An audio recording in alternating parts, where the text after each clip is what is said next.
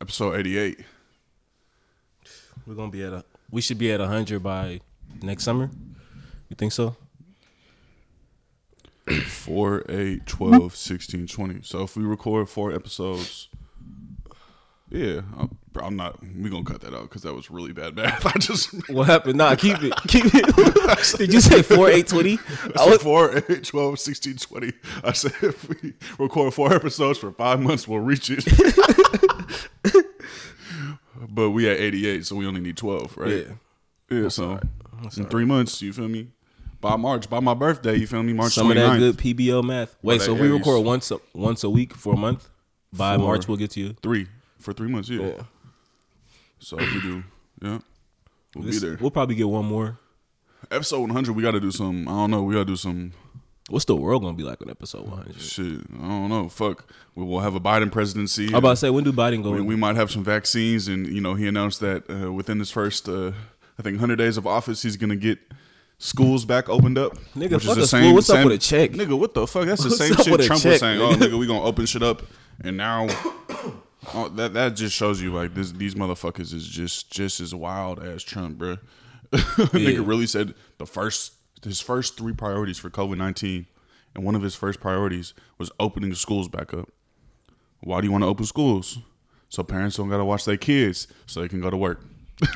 Like, it's really all about capitalism at the end of the Yeah, I was gonna say day. when you look at all their goals, the aim is to get the system back going in the way that can profit the corporations and the billionaires. Like, that's just What it the is. people are not at the center of it. Like, I'm thinking like, damn, we haven't built any hospitals. You think about like China built hospitals in matters of weeks. There hasn't. Since the pandemic, there hasn't been. I know in the Bay Area where we're being hit hard, we haven't seen one new fucking hospital be built. Nope. I've seen a bunch of condos and shit and high rises be built though. Yup. I've seen that. I've seen that, but like, don't even. This shit is wild, bro. It is wild because Trump was like, yeah, I'm trying to give people money, and Biden and the Democrats is like, no. Yeah. Yeah. Damn, it think just about shows it. you. We have made zero strides in terms of. Nigga, in America, they have literally cut physicians, they have cut nurses during a pandemic. Like, they was really just trying to cut out the Bates in Berkeley for hella long. That's wild, bro. What the fuck? During the pandemic, and now, like, the Bay Area, like, as of now, some zip codes, like, in West Oakland and, like, Deep East Oakland have some of the highest COVID rates that are comparable to, like, South Dakota, which is supposedly the hot spot for COVID. Yeah. Like, South Dakota's pretty small though in comparison to the Bay Area though, right? shit, yeah, I think it's small. But, I mean, like, rate-wise, they're saying, like, South Dakota is one of the worst. I believe it's South Dakota. I don't know. Don't. Yeah, I mean, you were talking about it the other day. I remember you said one of the Dakotas. But when you think about the infrastructure there, right? We were watching a special the other day, and they talked about it was doing like a deep dive into how these kind of rural areas are being ravaged by COVID because of the lack of hospitals and shit, right? And then you come to a place like here where we have hospitals, but not enough to support the entire population, right? Yeah.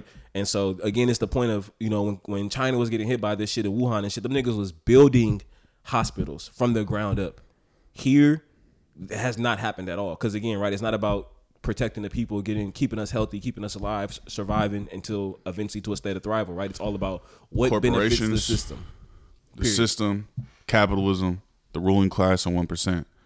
People love to praise Governor Gavin Newsom, who is the governor of California, and they like to praise him and say, oh, he's doing such a great job. Like, this motherfucker literally just gave, like, small business loans to companies that he co-founded. Over $3 million of small business loans to companies he co-founded.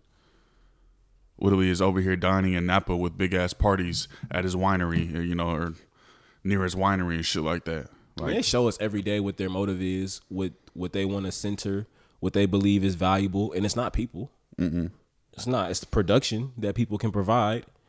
It's the fucking contribution to the system that people can provide.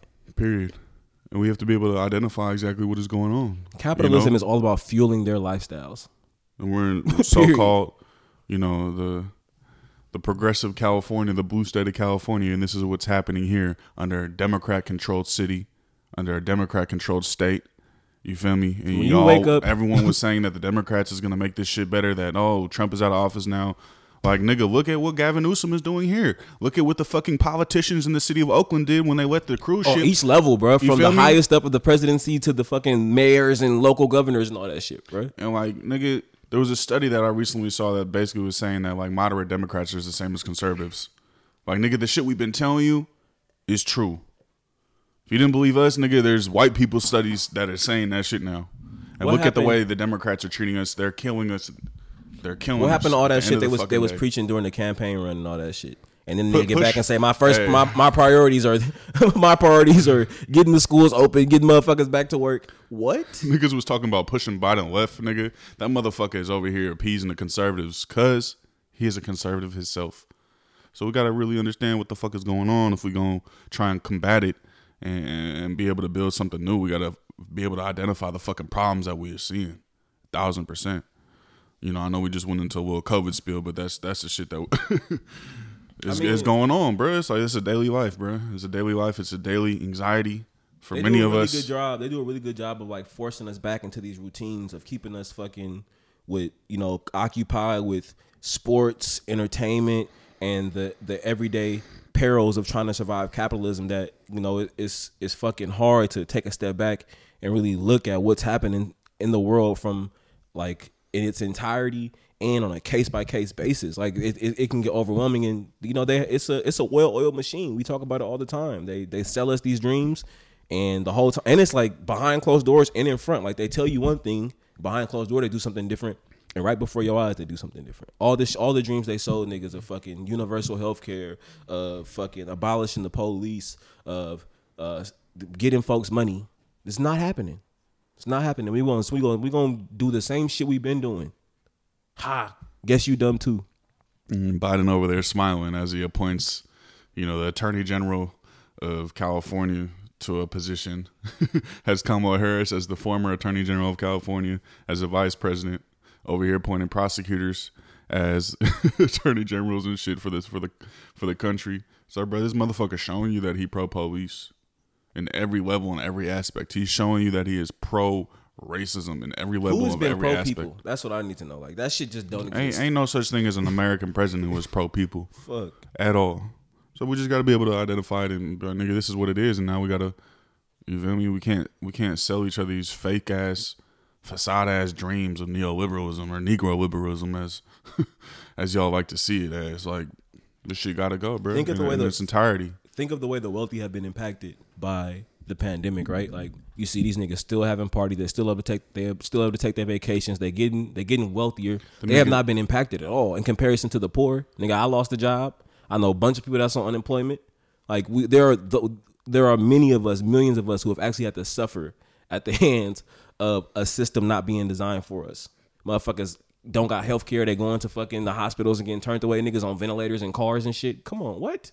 And motherfuckers are still selling us shit. The Christmas fucking propaganda is going long and strong. Nigga, it's still a bunch of deals. Black Friday still happened. Millions of people on unemployment. Nigga, we damn near in a Great Depression.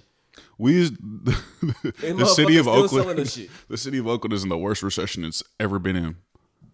Before, it's worse than the Great Recession, the Great Depression or whatever. And yeah, we in a position through having worked multiple jobs over years that we're able to have a little bit of financial security and safety. Not much, right? But niggas have some type of, like, you know, we still got a roof over our head. Although I lost my job through, again, working multiple jobs over the course of years, I do have a situation where I could afford some health care for at least a year or so. But who fucking knows what happens after this? And when I think about the amount of time that I've worked over the amount of money that I made, knowing that every dollar that I've accumulated is, again, being pumped into a system that's designed for my oppression and my people's oppression, and also every dollar that I make is being used to fund these niggas' lifestyles. Period. And you had to work multiple jobs because you was being exploited and your labor was being exploited. Come on. So yeah, we went into a COVID and capitalism spiel, but you know, this shit's all connected. Everything about to talk about is all gonna be connected. That's hella black for you. Y'all tap in with those last two episodes. The one with Offset Jim. What was the one after that or before that? We did the one with Election Jim, Day, post election day. Tap in with our last two. Tap in with that. Tap in with our Patreon. Shout out to all the patrons, patrons, patreon.com/hellablackpod. Fuck with us on SoundCloud, Apple Podcasts, Spotify, wherever you get your podcasts at. Rock with us, you feel me? Shout out to everybody who's been posting they Spotify Wrapped. It's been dope as fuck seeing y'all posting and us being in y'all, top binge podcast or, your top 5 shows, your top show. I appreciate y'all. So if we in your Spotify top or your Spotify Wraps, post that, you feel me? Tag us at Hello Black Pod on Instagram, at Twitter. Show us some love. We appreciate the love, you feel me? That's the only way that these black radical platforms, you feel me, can get boosted to the masses is when the people show love and the people, you feel me, post our shit. So thank y'all for rocking with us, you feel me? Hello Black Pod, you feel me? Go follow us on social media. Post the episode at Hello Black Pod and become a patron. Patreon.com/HelloBlackPod. And I haven't said this for a while, so I don't want niggas to think shit has changed. But if you are a European, go to Patreon.com/HelloBlackPod and pay the fuck up. Stop listening to this black shit for free. Educate yourself and pay up, nigga. This shit ain't for free. Bro, everyone gets. I don't know a teacher that don't get paid. They might be underpaid. Some might be overpaid. Them tenure professors at them UCs and shit might be overpaid. It's some high school teachers that might be overpaid. There's some elementary school teachers that might be overpaid. But everybody get paid to teach, and that's what we doing right here. Niggas is trying to teach at least. Hopefully, people be listening. So I'm assuming y'all learning something, gaining something from this, and also share our shit. Like the fucking liberal and conservative propaganda machine and right wing propaganda machines have big ass platforms. Big ass platforms and multi-million-dollar marketing budgets. There's a reason why you always see their propaganda. It's because they have millions of dollars behind that shit. You feel me? So fuck with us, man. Fuck with us. But I'm excited for this episode. This is a episode that I think we talked about probably like 6 months ago. I think an idea you had was like, hey, we should just switch off interviewing each other, like so niggas can get to know us a little bit more, upbringing, the shit that kind of has made us into the people that we are today. Yeah. So this is a Step Bros Part 1. We can't do that. I don't know about Step Bros. A lot of people have used that. For real? We way more original than that. Oh yeah, well. This is just the intro to Hella Black. Or I'm gonna eradicate what I just said. We'll just go delete that. But Step Bros is cool. It's just not as it makes sense, but it ain't as original. I've seen people use it before. Motherfuckers might think we copying them. That's not what the case is at all. Like I feel like some frat niggas might have used that before. I know for real. Yeah, like bros, ain't that what the? I don't know. I just know when I sent Shira that holiday card, she called us Step Bros. Yeah, I mean, because the way that we posed was an ode to the movie. Yeah. But yeah, if we call it Step Bros Part 1, I don't know, maybe whatever. This is before we start though. I think the reason why this is important is because if you don't tell your story, people will tell it for you. I think also you and I have been successful and have failed at trying to be like low key and centering the work that we do as opposed to like propping ourselves as things. I know there have been times where I probably have been egotistical in both my political education as far as like teaching folks and also in organizing spaces. But for the most part, I really have tried to center the work and not position myself as end all be all, as perfect. And there have been moments when I fell victim to respectability politics and identity politics and purity politics. But that's all to say, like the reason why I think this shit is important, in addition to like not letting folks tell your story for you, is that with each person or group that has played a role in my radicalization, it's also been I've had like a personal kind of connection to them through getting to know who they are as people and not just so much the theories that they preach. I think so much of who we are has been reduced to, oh, these are the niggas that say this, these are their politics, and it could be detrimental to like, being able to build that communal connection. Because I think to build that communal connection, like folks got to see themselves in you. You got to humanize yourself in a sense. People got to see your full humanity and not just like pick parts of it. You know what I'm saying? And that's why I was like, nigga, I think we gotta tell our stories. I feel like we've touched on them at different times, and there are people who are closer to. I think that's why people who are closer to us engage us in certain ways, right? Like whether it be like the PBO core team is, you feel me, gonna engage niggas different than volunteers might engage niggas, because just of that kind of like dynamic and structure, right? Like when you haven't had the opportunity to like build with folks in that capacity, and you know, hang out with niggas outside of the typical like organizing work, there's that you know, and then niggas have some type of like public persona, you know, like especially you know, being more visible online and stuff. Like there's just, you know, you start to lose your humanity, and you start to lose that sense of, I don't know, being like a normal person. And I think that's important so that we can show people like we regular niggas, and this like regular people are who movements go through. Like you don't gotta be no fucking, like the liberals make it seem, right? Like that's the liberal shit. They always try to make like, look like at this extraordinary Negro. Yeah, it's like this social media industrial complex in some ways, or like people will prop you up in a certain way, even though you don't want to be propped up in that way at all. You know what I mean? It's just about doing the work, you feel me, and making shit happen. And then because of that, sometimes like a lot of your shit just get erased. Like people just treat you a certain type of way based off of, you know, shit, prejudgments about you, you know? Yeah. So, I think it is definitely shit we've talked about, you know, but not everybody who listens to Hell Black is going to listen to all 88 episodes. You feel me? Facts. Like, because if you feel me, if you've been listening, you know, so a lot of this shit isn't new, you know, but I think it's good for us to like, for us to tell our story. You feel me? For people to know, you know, who we are in the multiple facets of our life, you know, multiple facets. It's not like niggas came out the womb some revolutionary and had our fist up and our first words were Black Power. Like niggas grew into this politic, and they're still growing into a politic, and is still learning day in and day out. You know what I mean? And that's something that I value, is the ability to still be learning every single day. And you know, niggas have been doing this work for a minute, but not that long compared to, you know what I mean? Like our elders, and just realizing, you know, shit, the faults I've made, the mistakes I've made, the errors I've made, you know, in terms of my own political education process and shit like that, you know. Yeah. So I think it's important to talk about the complexity of things so niggas can fully understand, you know, especially in this moment of, you know, the quote unquote thought leaders, but also like disposability politics, where people just want to dispose of folks. Yeah. You know, I think it's important for people to understand the full nature, you know, the full upbringing of people, you know. So yeah, we should start with some Black Joy. Yeah, but I got one. All right, yeah, you go ahead. My cousin Shira Cheyenne G, she was in the top 10 Bay Area albums on KQED.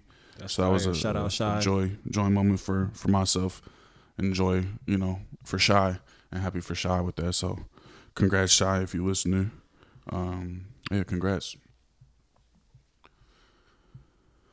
Any other? You got some Black Joy?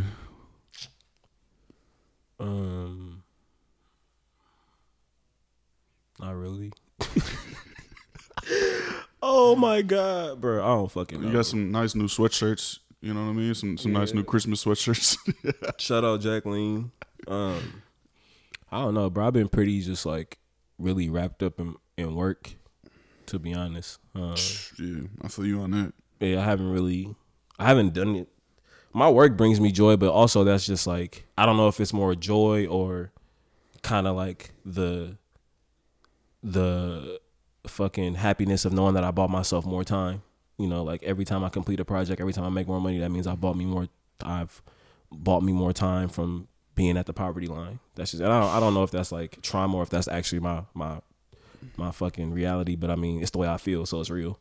And so, yeah, anytime I get closer to getting the project done, that means I'm gonna get paid, and it means that, you know, I'm gonna increase my quality of life. It brings me joy. So, you know, we've been working really hard on multiple projects, and so yeah, that's my joy, is having a roof over my head and having food. Capitalism is fucking nuts. But that shit is real. Yeah. That shit real as fuck. I have something I'm looking forward to. I'm going to Tahoe with my family at the end of the month. That's something I'm happy about. When was the last time we recorded? Was with Jim? Was that before or after Thanksgiving? or the holiday, whatever. I think it was before. So yeah, I mean, I couldn't tell you. Yeah, I don't know. I'm not about to make no joy up. That was my joy right For there. So episode 88, hella black. Now tapped in to the personal autobiography. No. This shit is funny though, cause like I'm really about to interview you. This shit is like I know we've done 88 episodes and it's like, oh fuck, I'm about to interview Delancey Parham. That's how our relationship started. I interviewed you for that's why it's kind of like a full circle moment. 5 years later, it's only my second ever. It's only the second time I've ever been interviewed by myself. Every interview I've done has been with you. Yeah, like this is the only one I've ever done by myself. It's hella weird. It's hella weird, awkward. Cause it's like even the first question, what was it like growing up in Oakland? I don't know how to fucking answer that. And I got decent memory. I don't know. People say I got bad memory, but I don't know. But you grew up in Oakland. You grew up in North Oakland. You know, that's something that, you know, I know you take a lot of pride in, and things you've told me about it, and being able to, you know, like in the height of Oakland, you feel me, where like North Oakland was still hella black and shit, and you was able to walk down the street and, you know, what do we see all your cousins from block. Yeah, that's what I would say. Like, I think anybody that grew up in Oakland, fucking, yeah, like from the fucking like 50s to 2010 maybe, that shit was just like you just knew everybody, bro, or you knew somebody that knew somebody, and so it was lit, bro. Like I look back at my childhood, I spent a lot of time riding bikes. I spent a lot of time at the park. I spent a lot of time playing sports, just hanging out, like really just being outside, bro. Like really, really being outside between like North Oakland, West Oakland, and South Berkeley. I had a few relatives that lived in the East, but not many. Most of my family was like Northwest and South Berkeley, and so spending time in New York, that shit was just. And then you seen like last week we got a chance to like go around North Oakland. I got to show you like, all right, this is the street that I lived on. Then this one of my cousin lives right here. My cousin lives right here. My grandma lived right here. Like, I really had both my grandmothers in like a 10-block radius, and then I had hella cousins like living a block away, 2 blocks away, 3 blocks away, and so that shit was lit, bro. Like, I look back at it now, and that was a special time because I don't know if it's ever gonna be like that again. The East still got remnants of it though, you know, like the Deep for sure. I think like once you start getting past the 70s, you'll start seeing like a lot of those neighborhoods are still central, are still like black, and like we was in, you know, by your auntie house. We went to the 90s too, and you will see like niggas is still outside. Like you not the way the niggas still outside in the East, you're not seeing that in the North. In some pockets in West Oakland, but West Oakland's so gentrified, like you maybe see some of it in the Bottoms and the Acorn, but other than that shit is just so gentrified. So growing up in the town was, especially in North Oakland, I was lucky because I had so many friends and family, and I was just able to fucking go everywhere and see hella black people. That shit was lit. Not the same no more. You probably couldn't get away with shit with all your family everywhere. Bro, I remember. Oh yeah, I seen Delancey outside past 9 o'clock. Then you gotta realize, bro, like my family was like my family was one of the first North Oakland families. You feel me? So it was like, nigga, they all, you know what I'm saying? Like and then my grandmother had fucking 5. My great grandmother on my dad's side had 5 kids, and then they all had kids. So it was just, I remember one time me and this nigga Dizzle, you feel me? We cut in school in high school. We so green, you feel me? I don't know. I never went to, like, you feel me? I lived in the North, but the South Berkeley border is, you feel me? Right there. So my mom sent me to Berkeley schools, you feel me? Because you already know how Berkeley is, even though it's 5 minutes away, it's way more resources than a Santa Fe. Hella good schools. Than a fucking, what was the other one? What's the one on fucking Adeline? It was like Santa Fe, you had Hoover, you had Anna Yates. And so, like, those like the elementary schools that I probably could have went to because it was the closest to me, but Berkeley just had way more resources, and my mama was like, you feel me, young as fuck, didn't want me to grow up the way that she grew up and send me to Berkeley schools. But so I went to Berkeley schools all through through elementary, middle school, high school. Anyway, me and this nigga Dizzle was cutting school. We going to my mama house.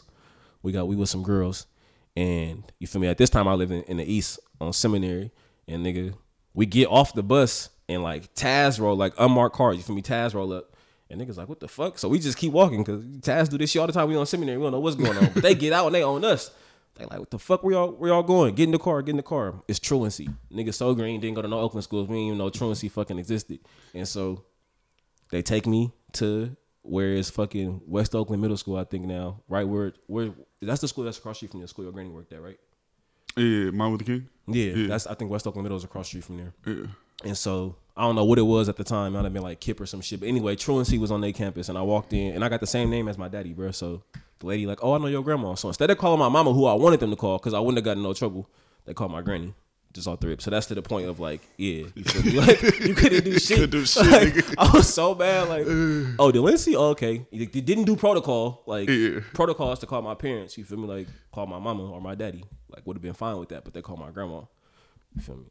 So the story ended right there. I was hella bad, bro. Like that's like I don't know if I want to use the word. I don't want to use the term bad, but like, boy, I was in some shit, bro, growing up out here. Swear to God, I was in some shit. Sometimes I wonder how I'm still alive and how I'm like, I truly believe, like we talked to. I don't know. We went through our own little situation, but like, there's some things I've done. You know, like little, like just typical nigga growing up poor in Oakland shit. You feel me? Like, then stole from niggas, then broke into people's houses, all type of shit. Like, I really wonder, like, would niggas really have me in some of these spaces if they knew my whole life? Like, that's like, I look back like, oh, maybe I shouldn't say some of this shit because niggas might want to remove me from my organization. You know, but bro, I was just, that's another thing. Like, bro, I was the kid of fucking, my mama had me when she was 17, nigga. We was poor. You feel me? Like, but it was lit. I really didn't know I was poor until I started going to Berkeley schools. Starting to see money and shit like that. Yeah. Especially Berkeley, there's so much money. You feel me? And you know what Berkeley is like. You feel me? Cal campus is right down the street from the school I went to. I went to Arts Magnet. You feel me? Which is fucking in North Berkeley, the affluent part of Berkeley. Not just like all Berkeley got money, but North Berkeley. North Berkeley is a whole different type of Berkeley. It's a whole different thing. So you got to think. You seeing your people get picked up in their Subarus, in they fucking new Hondas and Mercedes Benzes. My mom is, you feel me? I was catching a bus, and then finally my mom got a car, and that shit was a bucket. If I look back, think about it now, she probably paid $500 for that motherfucker. You feel me? Like, I used to be embarrassed. My mom came to pick me up from school. If I went to Santa Fe or something, it'd have been normal. You know what I'm saying? Because like that's where poor black people went. But I was in this fucking going to this fucking school. I used to be dumbass embarrassed. So yeah, like niggas was poor black in Oakland. Yeah. But I didn't know it until I went over there. Yeah, I know that's something you talked about though. Is being mad that you didn't go to Santa Fe because that's where like all your cousins went, you know what I mean? All your friends and shit. I mean, like, being from North Oakland and going to Santa Fe, that's just, like, damn near... the staple. Yeah, like, you go to Santa Fe. Or, like I said, Anna Yates, which is, like, kind of right around the corner. Or Hoover, which is, you feel me, in West Oakland, but that shit off, like, 38th or 37th or some shit like that. So, it's, like, that's where niggas are supposed to go. But... again, I think my mama was just trying not to send me in whatever path her and my dad did. You feel me? She was young and, again, probably falling victim to respectability politics. And some truth to it, though, because, she probably wanted what's best, too. Also, like, she knew Berkeley schools had better. Yeah, like, that's just fact, right? Like, that's just, like, straight some mom shit. Like, hey, I'm trying to send my kid to the best. And I went, you feel me? I told you I went to, it was called Berkeley Arts Magnet, and it was really an arts school. You feel me? Like, I was doing drama, nigga, drumming, fucking dance, like... they was hella big into literature, which I realized like that's where I really started like developing my liking for writing and reading and shit. So it worked out, but I used to be hella mad, bro. I remember my mom was like, if you keep getting in trouble, I'm gonna send you to Santa Fe. I think I got suspended 5 times. He was like, all right, bet. And then she was like, I think she realized what she said to me, and she was like, nigga, I'm not about to send you there, so you might as well just stop. You feel me? I went to kindergarten. I went to a school in the North. I went to St. Martin de Porres, which is that private school on 40th across like kind of parallel to Marcus Books. I went there in kindergarten. That was a private school, but a lot of North Oakland people went there, and so yeah, I used to be hot. Yeah, and then you played sports growing up too. I know you talked about like how like Pop Warner football was really big and community building and whatnot for you. Yeah, we got a chance to talk about that with that nigga Josh Hunt, and yeah, bro, Pop Warner football was hella big, and I come from the lowest of keys. I come from a football family. Like, I think Ryan might have been the first person to get a scholarship out of my family, but he wasn't. He was. I don't think he was the best player. Like that nigga Hassani was hella good, and then Hassani older brother Graylin, he was hella good at football. Mind you, they just taught our brothers. They said my dad was like insane. Like they said that nigga was hella raw at football and at basketball. That's why I'd be like, bro, why did I take so long to develop? Because I didn't really get hella good until probably like into high school, college. That's when I really started getting raw. But yeah, to your point, Pop Warner football was hella big, bro. Because you had the Berkeley Cougars, like the teams that nigga, It's All Good was our fucking sponsor. Like, you feel me? So, and that's a North Oakland bakery, but you feel me? Like former Panther headquarters. Yeah, like, the niggas was our sponsor. So you had, you feel me? North Oakland niggas usually play for the Dynamites or the Cougars. I don't know if the East Bay Warriors existed at that time, but yeah, bro. So like that shit was just bringing hella motherfuckers together because you got to realize this niggas from. Then you playing schools, you playing people from like Richmond, from Pinole, Antioch, right? So, yeah, that was a big source for me. That's where I got a lot of my like lifelong friends from, because I was fucking and at the time South Berkeley was hella black too.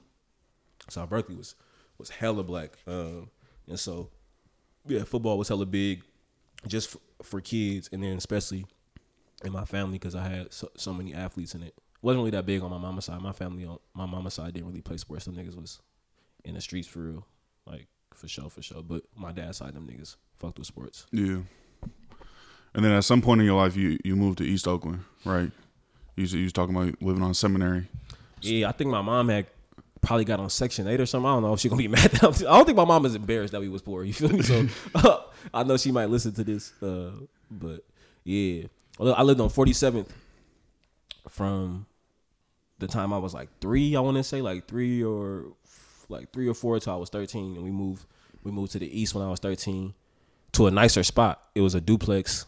I lived in a duplex on 47th, and we moved to High Street. We was in a duplex off Brookdale, but that shit was cool. I want to say my mom probably came across from Section 8, so we was able to get into a nicer spot or some shit. Yeah. In the East, bro, people tell you, bro, the East is a whole different place, bro. Yeah, like East Oakland is like was literally a totally different. It's the same town, but it's different city. Even different parts of East Oakland, like it's like exactly, shit. Bro. The Dubs is hella different from the Deep. You feel me? It's like you talk to East Oakland niggas, they'll tell you like I'm from the East, and then if you get those niggas who are very specific to about I'm from the Dubs, or I'm from the Deep, or I'm from the Ville, that like you feel me, like them niggas just. But yeah, I moved to High Street in 8th grade. It was for sure a little culture shock. Cause now, nigga, I'm catching bussing, you feel me? Like where I was going when I was spending most of my time in South Berkeley, when I was spending most of my time in North Oakland, South Berkeley, for me going to school and living in the North, I could walk. You feel me? Or I catch the 88 or the 15. Like them is like quick ass rides. Like from 47 to I was going to Willard. That's what. So you was taking hella different buses and shit. Yeah, but then once I got to the East, nigga, now it's like, all right, shit, I got to catch bus and BART, like period, point blank, before I could walk home. Even if you feel like, nigga, that's when niggas used to walk. Like I walk from, nigga, 47th all the way to Willard, easy. But then you start going to High Street. I mean, I'm either catching, it was probably the 40 and the 40L at that time, and I also had to catch the BART. That shit was. I was so mad at my mom for that shit. I swear, bro. I don't know. Did you move a lot as a kid? Twice. Yeah. Same area though. Yeah. That shit was bunk, bro. I was happy though because like we got little things like, you feel me? Like, oh, now we got a bigger kitchen, or now we got like an actual little like a living room. Because my spot, I don't even know if my room, the room that me and my sister shared in North Oakland, I don't even know if that was a real room or if my mom just like. Made it into one. Yeah. Like I think that probably might have been a 1 bedroom. You know what I'm saying? Because there wasn't no door on that motherfucker. It was like through the walkway. Right. You know, like you come in, that's the living room, walk through, and then you could see like a room to the left, and she just made that me and my sister room. And so we actually got a real room. But then shit, you moving over there, nigga, I'm living around. For me, the East was still rolling at the time. Nigga, it's High Street. For me, I'm going to fucking Brookdale Park. I don't know these niggas over here. Yeah. You feel me? That's one of the places like, nigga, you got to think I'm 13, like 14 years old. Like, High nigga, who you know over here? You feel me? Like, who you know, nigga? Yeah. Period, bro. And so I don't think people realize, especially if you're a listener and you're not really familiar with Oakland, like High Street Seminary is two. You feel me? At the time, two areas in the East. You feel me? That was like real. Bro. You know, this 2005. Like nigga, this is like nigga peak hyphy movement. Like niggas don't realize this was nigga. You get on the bus, niggas get on the bus. Like I'll beat everybody ass on this motherfucker. That was really normal. Like I feel like people see people tweeting about that shit, but that's real, bro. You really get on the bus. And this is at the time where like, I think like the printed hoodies was a thing and shit. So like niggas that had they block on their shit or whatever. Like niggas was getting robbed for their J's. Bro, I'm telling you, it was type of nigga was you the nigga that was gonna sit in the back of the bus or the front by the bus driver, nigga. If like that's the type of shit it was. Like, you already tell if a nigga sitting in the front, he's scared. Feel me? So it was like that type of shit, bro. It was a jungle for real, nigga. Like, you really gotta like just little shit like that. You can already tell like when you get on the bus, you can tell this nigga sitting in the front because he don't want to come back there because he's scared. You feel me? Then it's like if you go back there, is you ready for what's about to come with that? Because now, nigga, I think we talked about this with D Naz. When you start coming from the north to the east and like MacArthur Bar is kind of central. MacArthur in downtown for like those buses. And like I used to get on the 57. Nigga, that's the bus that's going everywhere, but that shit go through damn near Tech. It go through fucking Ojai. Nigga, it go through fucking. It go through the east and the west, bro. And so you just see so many different neighborhoods and hoods within that. Bro, I told you I got to the east, nigga. I didn't know where the fuck I was. Me and my nigga Lamar, he down right now, bro. I went to middle school with this nigga and I went to B-High with him for a year. But feel me, he was from the east. And so my mom, it's hella shady. She like, all right, nigga, you need to be home by whatever time. I'm in 8th grade. I'm like, nigga, I don't even know how to get home. Mind you, I don't even know what phone I had at this time. I might have had like that little Nokia. I don't know, a flip phone, like a little. What was the company that was before T-Mobile and it was like AT&T. Was it AT&T? Singular? Singular wireless. Singular wireless. I had a singular flip phone, my nigga. Like it wasn't no GPS on that shit. Yeah, bro. That was nigga, when you still had to print out MapQuest and shit. Mind you, I'm not from the east. Like I spent all my time in the north and in Berkeley because I went to school out there. I did not know how to get to High Street. Literally didn't know. My nigga Red, nigga. We got off at Fruitville. That nigga walked, and mind you, he walked like, nigga, this block right here, like showing me all through the east, walked me all the way home, and so just little shit like that, bro. Like, yeah. What did that moment teach you about like community? I know that's something we talked about maybe like last week when we was over at Fruitvale. Like, there's a moment that you really. I don't know why I remember this shit so vividly. Probably because how mad I was at my mama. Like, how the fuck you like you ain't gonna come get a nigga? I think I told her I didn't know how to get home, and she was like, figure it out, type shit, which is like borderline out of pocket, but borderline like. Giving me some autonomy. I don't know how we want to frame it. I don't know. Some people might call it, but that shit big, bro. Because that nigga, he made sure I made it. Like in the grand scheme of things, he made sure I made it home safe. You know what I'm saying? Because again, this is a town where I just told you it's gonna be who you know over here, who you know, nigga. Period. Where you from? Hey, that's the niggas be on that. Hey, check it out. Where you from, bro? That was that time, and so that nigga made sure I made it home, and that shit really built community. Because just like a couple of days ago. I seen his son was raising money to go to his football championship in fucking Florida. Mind you, I've been there before. Like I said, I played football growing up. Nigga, didn't have a lot of money. Nigga, I was fucking football is probably $300 to play every year. I was fundraising every year, calling all my cousins, my aunties and shit, seeing that they could help me so that I could play. And so, like that shit come full circle to realize like that's what community is. Cause now, I'm able to recognize, oh, that's my nigga Lamar's son. Nigga, I've been in his position where I needed some money to go play football. I got some money for this nigga, so yeah, that was I'll never forget that shit. My nigga looked out for me.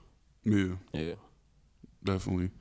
I mean, so throughout everything you talking about, like you really was dealing with a lot of poverty, bro, a lot of poverty, and I feel like as niggas have gotten older, sometimes people will overlook, like the background that you have. You feel me? Especially in these quote unquote organizing spaces. I mean, I didn't erase it too, though. Yeah. But I mean, I don't know if that's a I don't know if it's erase it. Yeah, but also like I don't really talk maybe about that it also much. might be like buying into respectability politics in some spaces and trying to navigate certain spaces. I for sure have bought into respectability politics, bro. Like, there's just something about wanting to show that it's anti-blackness rooted in it, right? It's like wanting to show that you're of value or you not like them niggas. You feel me? Like I told myself. Like once I really got seen that I was playing into that shit, I'm not fucking with that shit at all. You know what I'm saying? That's why I want niggas to know where I come from and who. I mean, I think you see me around the niggas that I grew up with. I post them niggas on my Instagram and shit all the time. Like you see me engaging with them niggas, but I don't think people like truly really know like that I'm from the same cloth as them niggas. I'm from the same shit or how long I've known these niggas and how much I've been through with these niggas. Or this actually my family, But I was gonna say when we dealing with poverty, you've been to my granny's house on 65th, and even then that looked like a really nice house. But you got to think, nigga, it will be 15 people at that motherfucker at all times. You know what I'm saying? Like that's the house I was born and raised there for a little bit. Like 2 years old, my mama was able to move out. But like, nigga, that whole little like plot of land, you know what I'm saying? It would be, nigga, my auntie and her 5 kids staying in that back house, then somebody at the top, you know, one of my uncles staying in the front, and then one of my aunties sleeping on the couch, my granny sleeping in another room, me and my sister sleeping on the floor, then my other family, like that shit. Niggas had somewhere to stay, but there would be hella people over there. And my nigga, I remember in the early 90s, like paying for food with food stamps, like real, like before EBT, like nigga, it'll really be like dollars, you feel me? And it'll be like small, like Monopoly money though, but that's a food stamp, you feel me? So it's like, yeah, we got all these people staying in these houses, but like clearly one of us, somebody in this motherfucker, if not all of us, qualify for food stamps. You know what I'm saying? And so, and then it was little shit like, we were just talking about, we was putting our little tree up. I'm like, yeah, nigga, it would be sometimes I really didn't have Christmas, you feel me? And not on like, I don't think that's always the measurement of like thriving in capitalism or whatever, but like niggas was for sure poor. I know motherfuckers that got clothes year round. You know what I'm saying? Like I really got them shits in the summer and for Christmas if I was lucky type shit. Niggas didn't go on vacation. Once my mom started like, I think, cause you gotta think she was 17, so I'd probably say around like 22 might have been when she was able to like start getting some jobs that kind of made money. That's when she would take, like, you know, I was able to go to Disneyland and shit for the first time. But niggas was for sure poor, bro. Yeah. For sure poor. For sure poor. Yeah. Not to the point where niggas was never houseless though. Always had a roof over our head. Always had it. But I feel like we was like the normal poor black family. You feel me? Living check to check. Like, I think that was pretty much my experience for sure. Yeah. And then you went to Beehive? Yeah. What was Beehive like? I know you went to Berkeley schools and yeah. I don't know, man. Beehive. I think I was so caught up in like sports and girls, and then eventually like alcohol and drugs that like I kind of didn't really fully. And then it got different over time. Like those first 2 years, it was still a little bit easier for people not from Oakland, not from Berkeley, to get in. So you had like, you know, and it was only the only school in Berkeley. So you had people from, like I said, from Oakland, from Richmond, from Frisco going there. But I don't know. It was a lot going on. That shit was a wild school, bro. But then you look back and I realized, like, I remember, you know, shit, her sister when she was there talking about like all the racist shit she was going through. And I'm like, damn, that shit happened to me too. Why would not like really that hip? Mind you, my senior year, nigga, I was like the vice president of the BSU, and that was more so I think because I was smart, but I was for sure hella anti-black, misogynistic, homophobic at that time too. So I'm like, I don't know, maybe Mr. G just saw something in me. Shout out that nigga. He was like a young nigga who was what do you call it? I don't know if he was the head of the AFAM department, but he was the one that kind of led me to that position. He probably saw something in niggas because I was doing good in the class, but I was for sure hella ignorant. Like, nigga, I was 16 years old. You a 16-year-old high school kid, like, bro, like, who wasn't ignorant at that time? Yeah. Like, bro, you're just a product of the society and the shit you grown up and seeing. But I don't know if I answered your, like, what do you mean, what was it like to go to Beehive? Yeah, like, just in general. You know, I know you was in the vice president of the BSU. Like, what led to, so it was your teacher who kind of led you to that? Mr. G, he was the teacher.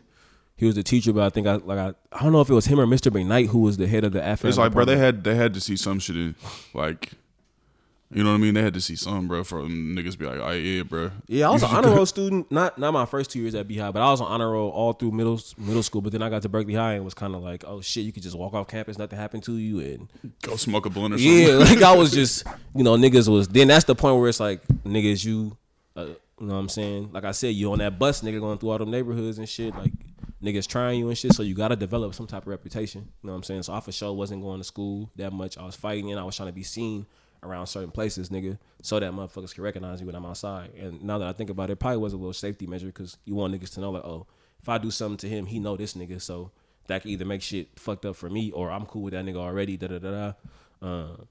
But yeah, my first 2 years I was kind of fucking around. But then like my junior year, I and what's wild about that is people be like, oh, this nigga skipping class, but really you just doing shit for your safety. Yeah, I really look. Now that you can look back at it and realize like, hey, this is why I was doing that. Was for safety. Because when a teacher will be like, this nigga just missing class, he a bad kid.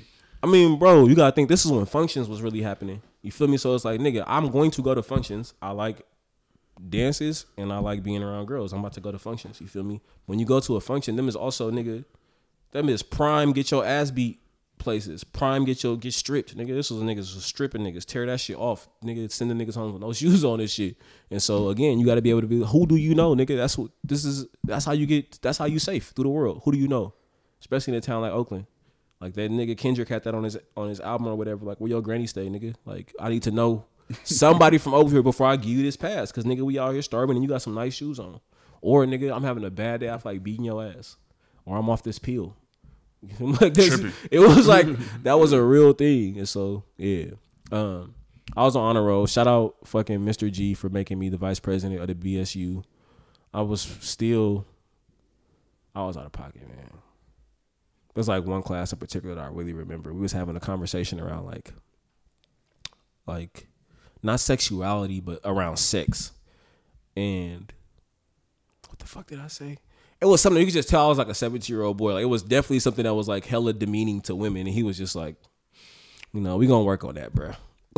We gonna work on that type shit. It wasn't like, I for sure didn't use the B word in the class or nothing like that, but I don't know. I said something that was just like, trying to make niggas laugh type shit. It was just like, all right, bro, we gonna work on that. Like, you don't know, but we gonna work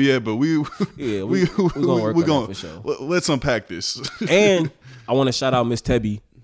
I was looking for her recently because talking about Beehive. This was a teacher, my English teacher. I think I had like a C in her class at one point, and one day I just came in and my mama was in the class. I'm like, what the fuck? Like, I had one of the mamas. My mama was I think in law school, nigga, when I was in high school. You feel me? So she was hella busy. Like, as long as they wasn't calling, she was like, whatever. And I was on honor roll. My mama didn't know. My mama assumed that I was on honor roll my first 2 years at Beehive because I was on honor roll at Willard every year. And I really had like a 2.2. And fucking, there's like two catalysts as to what made her come to the school. The first one was my teacher called and was like, yeah, this nigga, like, be showing hella signs of like, good writing skills, but he just don't turn in every assignment and he be skipping. And I think I came there, my mom was in the class and we had like a meeting, or she might have just called my mom on the phone one night. Then the second time was I got into a fight.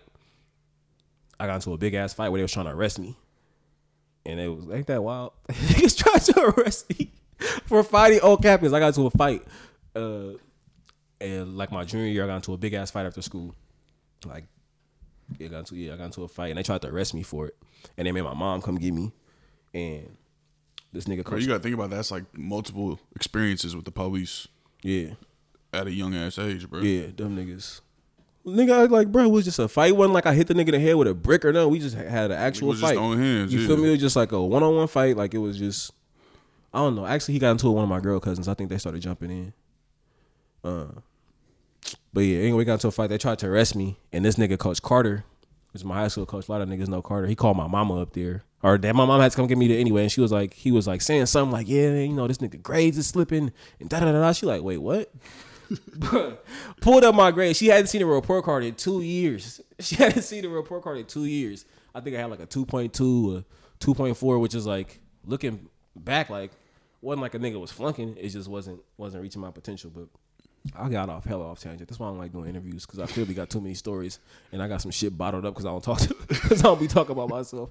But Miss Tebby, shout out to you because you told my mama that I was a good writer. And that shit changed my life. I went to school and majored in journalism, got my degree in that shit. I've written probably like 30 articles since I graduated from college. And, niggas is doing hella journalistic shit now. So thank you, Miss Tebby. Yeah. So you graduate Beehive, and then you quote unquote, made it out, right? You got a scholarship to Humboldt to play football. Was that right after? Yeah, I got a scholarship to go to Humboldt my senior year for football. Yeah. What was that like? I know that's always a big thing. Especially when you playing football, and like I remember for sure, like when I had my first visit and shit like that and things like that. So what was that? What was that like? What was that feeling? When you got that scholarship offer, bro? That shit was fire because, like I said, I came from a football family, but I think at the time that nigga Ryan was the only nigga who had got a scholarship to play. Then on my mama's side, nobody had ever done that shit. Like most of my cousins on my mom's side was in the streets for real, whether like using drugs or selling drugs. And so I remember I took my mom on my visit. She was like, oh shit. You know, I'm like, and I wasn't highly recruited. So I think when you highly recruited, you like over the years, your parents get accustomed to like getting letters and you go on coaches calling and shit and but then camps. What's the other kind of like you get like the in-home visits and what's the other visits like where it's not an official visit? Well, you could take unofficial visits and stuff. I didn't take a bunch of those because I didn't really start going off until my senior year, and that's when I took like 2 visits over the course of like 3 weeks, and I had a signing day. But that shit was so dope to be able to go on a visit and my mom to see like, oh shit, like these niggas are interested in my son because of his abilities, and that shit was fire. I met fucking Kelly at Humboldt, so I only spent 1 year there, but nigga, I met one of my closest friends who still doing also work been able to organize over the last year. So but that shit had this nigga ups and downs. Yeah, because I think Jim got shot that. Did Jim get shot that year? Nah, Jim got shot in like 2014, maybe 2015. But in 2010, my nigga Raymond got killed. My nigga Dame got killed. And when Raymond got killed, I remember being at, like, me and Kelly knew that nigga. So we was from different things, you feel me? Kelly went to Ohio. That nigga Raymond, you feel me? We was in the same clique. And so when that nigga died, bro, I was fucked up. And I remember, like, just being green as fuck and going to my D coordinator, like, just trying to talk to this nigga, like, bro, like, shit going on at home. I'm so sick. And he was just like, nigga basically tell me, I mean, like, he's gone now. What can you do about it? I'm just like, what the fuck? Like, that shit fucked the nigga up for real. Cause you at this place where you feel me, niggas don't think about what being away from home playing a sport does, and especially when people always tell you like, you getting a free education, that's the liberals' favorite thing, and also like, at least you're not in the hood no more. And it's like, nigga, if you got any proximity to the hood and you still in touch with your family, you're not forgetting about niggas, you might as well still be there, cause you getting hit with the same shit every day. And yeah, when that nigga got killed, it just reminded me that, like, no matter how far you go in life, if you still connected to your people in the trenches, you're going to feel that pain by proximity. Like, you just gonna feel that shit. Yeah. And then you kind of far away from it too. In the same point where you feel like, damn, there's like something you can't even do about it, you know? And then it's like, you got like your niggas at home mourning and you like you me, by yourself. You feel like you can't support your partners, and you also can't get that mutual support. Yeah, that shit was. It's wild, bro. I remember once I had took a college tour, like my junior year of high school, and while I was gone, 22nd got shot up. So it's like that kind of shit, you know what I'm saying? Like, you fucking, like, really got shot up too. You feel me? So it's like, and I think that shit, that's the kind of shit that really center a nigga politics, because you are reminded that, nigga, know how, again, like I said, no matter how far you go, nigga, either you still a nigga and your coach is gonna say shit like that to you, like, he gone now, get over it, or your people are still left to go through the fucking perils of oppression. You know what I'm saying? So I think that shit, all I'm looking back on, like, these are all the things that shaped me and why I move the way that I move right now, because I'm always gonna be a nigga and I'm always gonna have niggas. Like, that's just what it is. I mean, that's real community. Yeah. It's not forgetting your people, bro. You feel me? Yeah, I feel like over the last, like, 2 years or so, I've been saying that, but my practices haven't really been there.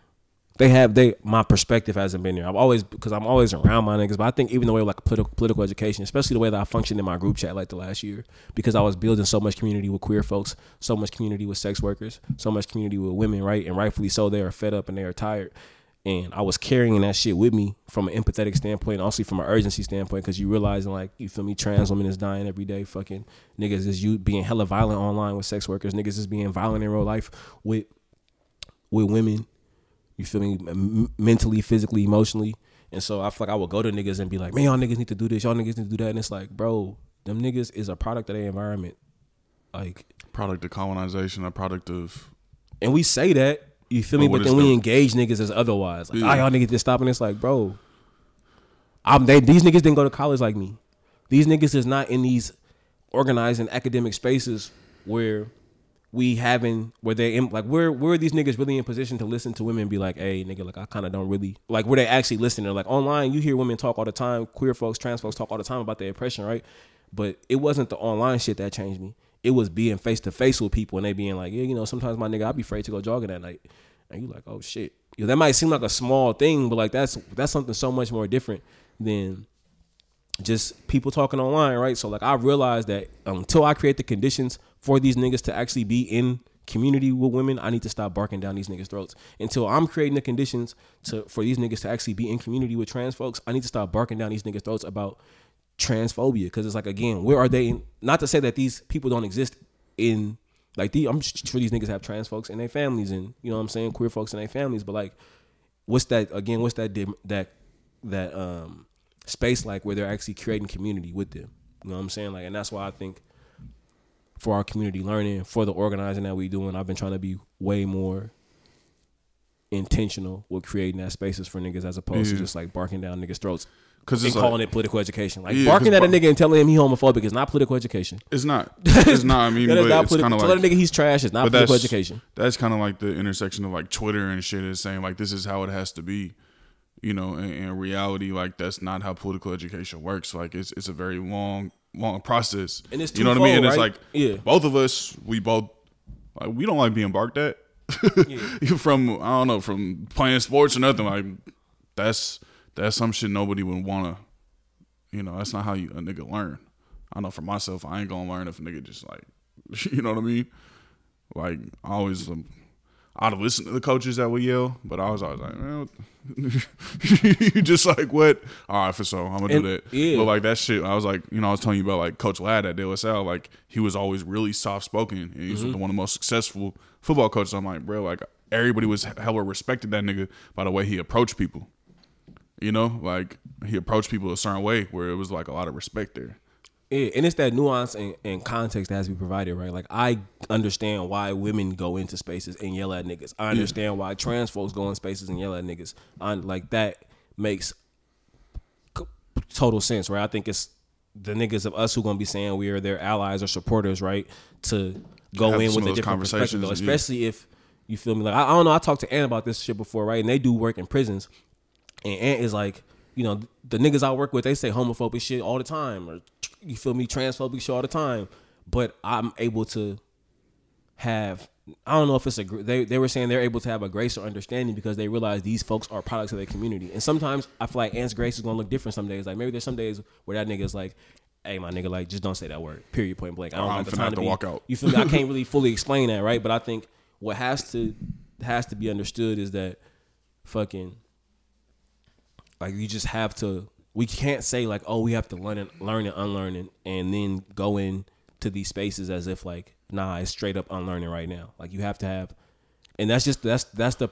Like you just hop in the whip and you say, hey, nigga. Yeah, I mean, and that's just the plight. That's just the plight or the struggle of going against a system that's been organized in so many ways over fucking 500 over 5 centuries, my nigga. Like, 1,000%. So. You know, you go to Humboldt, then you transfer to Santa Barbara City College. Yeah, I wasn't getting no burn at Humboldt. The niggas said that shit about my partner passing. Then I had a coach. You already know how them coaches be, where it's like they wasn't good, and they hate niggas that remind them of the niggas that was good on their team that kept them from playing. Like, bro, how did I go to Humboldt and not play as a? I mean, I was small, so I get it, and I probably wasn't in. I was small, and I wasn't really. My football IQ wasn't really there because I didn't want it to be there. I wasn't really studying film and shit like that. But I think just based off talent alone, I should have been a traveling freshman, like on special teams and shit. Because, nigga, I went from Humboldt and started at a D1. And I'm telling you, nigga, this practice squad at fucking Idaho was damn near better than some of them niggas starters at Humboldt. You feel me? So it's like, but I did from that motherfucker and I went to Santa Barbara because Dizzle was staying out there and I just needed a fresh start. And then was, you feel me, like being smart, I did. One thing Humboldt did help me with was my freshman year. They made us take this, like, I don't know if you have to take, I don't know if all California athletes have to take it, but I think it was like Cal State required where you had to take this class. Like the writing class requirements? Not that one, but it was like this class that taught you all about like eligibility. It was like, we did like sex ed. We used to meet like every Monday. It was just like an introductory to like being a freshman type class. And they taught us like, if you leave, you have to get your if you have once you leave, you have to get your AA to go to another 4 year. After if you go from D1 to JUCO and you want to go, or D2 to JUCO and then you want to go to another 4 year, you have to get your AA. And so when I made the choice to transfer, I was like calling all these schools, like, fuck, where can I go, and who has the classes ready for me in this semester to stay on pace with my AA so that I can graduate on time. And it just so happened that Santa Barbara ended up working out, and I ended up there in like 2011. Bro, and that's a lot of work to do, especially as a young nigga, bro. I did that shit to the neck too. Mind you, my mom didn't want me to leave. You feel me? Like I told my mom, like the day I went to tell the coach that I was leaving, my mom was like, "Nah, I just stayed." Da da da da. And so you feel me? She stopped talking. She wasn't talking to me. She wasn't talking to me for like a month, damn near, maybe 2 months, because she was so mad that I was leaving. Rightfully so. You feel like I said, my mom grew up poor, bro. She fucking didn't go to college till she was in her early 20s. You know what I'm saying? Like she probably was just like, my nigga, I don't want you to make the same mistake as me, but. And she seen you had a scholarship. Yeah, and probably didn't think like, nigga, what's the odds of you doing that shit again? And I told her like, bro, that's what I'm gonna do. I'm about to go to junior college. I'm gonna get a Division I scholarship. Like that's what I'm about to do. Period. Point blank. And so, not having my mom as a resource, then you feel me? I'm off the team, so I don't have access to to my counselor no more at Humboldt no more either, right? So now I'm just nigga doing research. I'm spending, mind you, I'm sleeping on this nigga Kelly floor. You feel me? Like this nigga going to practice every day. I'm coming back. He like, bro, you sure you don't want to come back? I'm like, no, nigga, I'm not coming back. I'm done. Period. I'm not fucking with these niggas. I know I'm better than this type of shit. Sometimes you gotta have that fucking. In my mind, I was really raw, but maybe I wasn't as raw as I thought I was. But shit, nigga, I was. I took that belief and I ran with it, nigga. And so I found it. Yeah, like it was hella work, and I had to do that shit to the neck. Yeah, hella work. So you go to Santa Barbara. You know, I know you've had some stories about Santa Barbara having to sneak into the to the cafeteria and shit. That was my second. This is after I got a scholarship. This was so wild. But before that, I'm living with Dizzle. We both got girlfriends at the time. It's 4 of us in a 1-bedroom, nigga. Us and our girlfriends. And we doing bad, nigga. We so broke. We doing bad, bro. Fucking, mind you, I'm not really playing because I miss fall camp. I come like a week before the first game, but the coach saw my film and was fucking with it, and he knew I was a bounce back, and that kind of come with some like unearned respect. If you a bounce back, it's like, okay, well, we know this nigga was good enough to earn a scholarship to somewhere. He probably gonna come here and have immediate impact. Boom, I get there. Humboldt take 5 weeks to send my transcripts. Come on, my nigga. 5 weeks. I really truly feel like them niggas was holding my shit.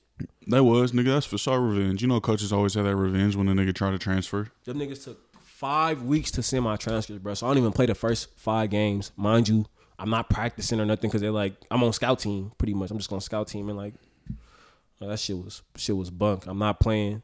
Them niggas 0-6. I finally get clear like week 7. Three games left in the season. I start those 3 games. I don't really do that much though, but yeah, Santa Barbara was a wild time because also that first semester I had like a 0.8 GPA. That shit. I was talking to Dizzle about this shit, bro. Santa Barbara is apparently like one of like the top academic junior colleges in the nation. For sure is. And because they, especially depending on what your area of focus is, if you like a comms major or whatever, I don't know if you can call it a major when you're in junior college, but if your area of focus is comms, they trying to prep you to go to UC Santa Barbara, which is like a really good communication school. And so I was like taking all these upper level classes and failing the fuck out them shits. Mind you, I'm living in a 1-bedroom in Santa Barbara. Niggas financial aid is like $1,300 every 3 months. I think our rent was $300 a month. It was a wild time, bro. It was a depressing fucking time. Yeah. Then we fighting and shit every time we go outside because you. Isla Vista, bro. I only went there. Yeah. Yeah, like nigga, I mean, I know we've been there, but I'm saying, did you go there before you graduated? Yeah. That shit. That's the shit where you just it's a crazy ass, wild ass white boys and shit on hella drugs. And black out there is a different type of visibility. You got hella like anti-black Mexicans and shit too. Bro. Also like on shit. Yep. Like Isla Vista was a shady ass place at night. Shady ass place. That was literally when I think about the most stressful times in my life. It was that first semester in Santa Barbara in 2011, and probably my first semester post grad. From Humboldt in 2015. That shit. Those are the most. That's the one I was the brokest and the most unsure about what was gonna happen to myself. Right? Because got to Santa Barbara, I'm not playing. My grades is hella bad. Not sure what's next. And then of course after Idaho, you feel me? You don't go to the NFL and you just kind of lost and trying to figure shit out. Yeah. So what was that like after graduating from Idaho and then you had a tryout, right? Or do you have a pro day? Yeah, I mean you have a pro day, but this is the thing. Like with the Idaho shit, I was up there. And that was such a a bad fucking program. You know what I'm saying? That's how I know I wasn't as hip to the racism shit as I should have been, because I would have spotted how racist my fucking head coach was in my meetings before I even committed there. You know what I'm saying? But also, I was on such a time crunch because I knew that I was going to fail one of my classes that second semester of sophomore year at Santa Barbara. So I needed to commit to somewhere that was in love with me and who wouldn't drop me if I failed this class. And my 3 offers was Portland State. My 3 mid-year offers was Portland State, New Mexico State, for Portland State, New Mexico State, Fresno State, and Idaho. Idaho was like head over heels for me, so that's why I chose them niggas. Cause I knew them. I knew in the back. I'm not passing this class. I had to take this one class that was online at Oklahoma, like Western Oklahoma State or some shit. Yeah, no, I remember. It was like a psychology class. I knew I was gonna fail, and so I needed to go to a school that was gonna still fuck with me if I failed, and so that's why I picked Idaho. But my head coach was a fucking racist as fuck.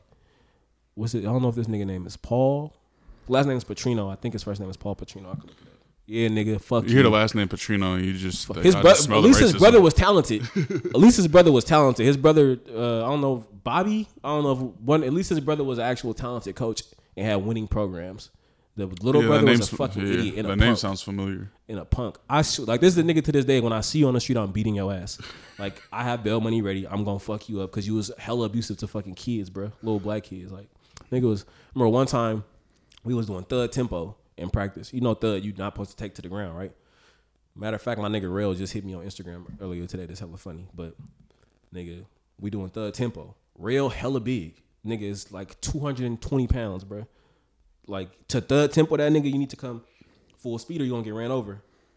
I didn't know Rail was going to take a light on me. So I come down, blast this nigga. He go flying into the person that's holding the sticks. It's a scrimmage, mind you that, right? Like, nigga, we full tempo, we just thudding. Blast this nigga into the fucking nigga that's holding the sticks. He fall back, hit his head. Like, he good or whatever. My coach come into my study hall after practice and like, that was some pussy ass shit you did.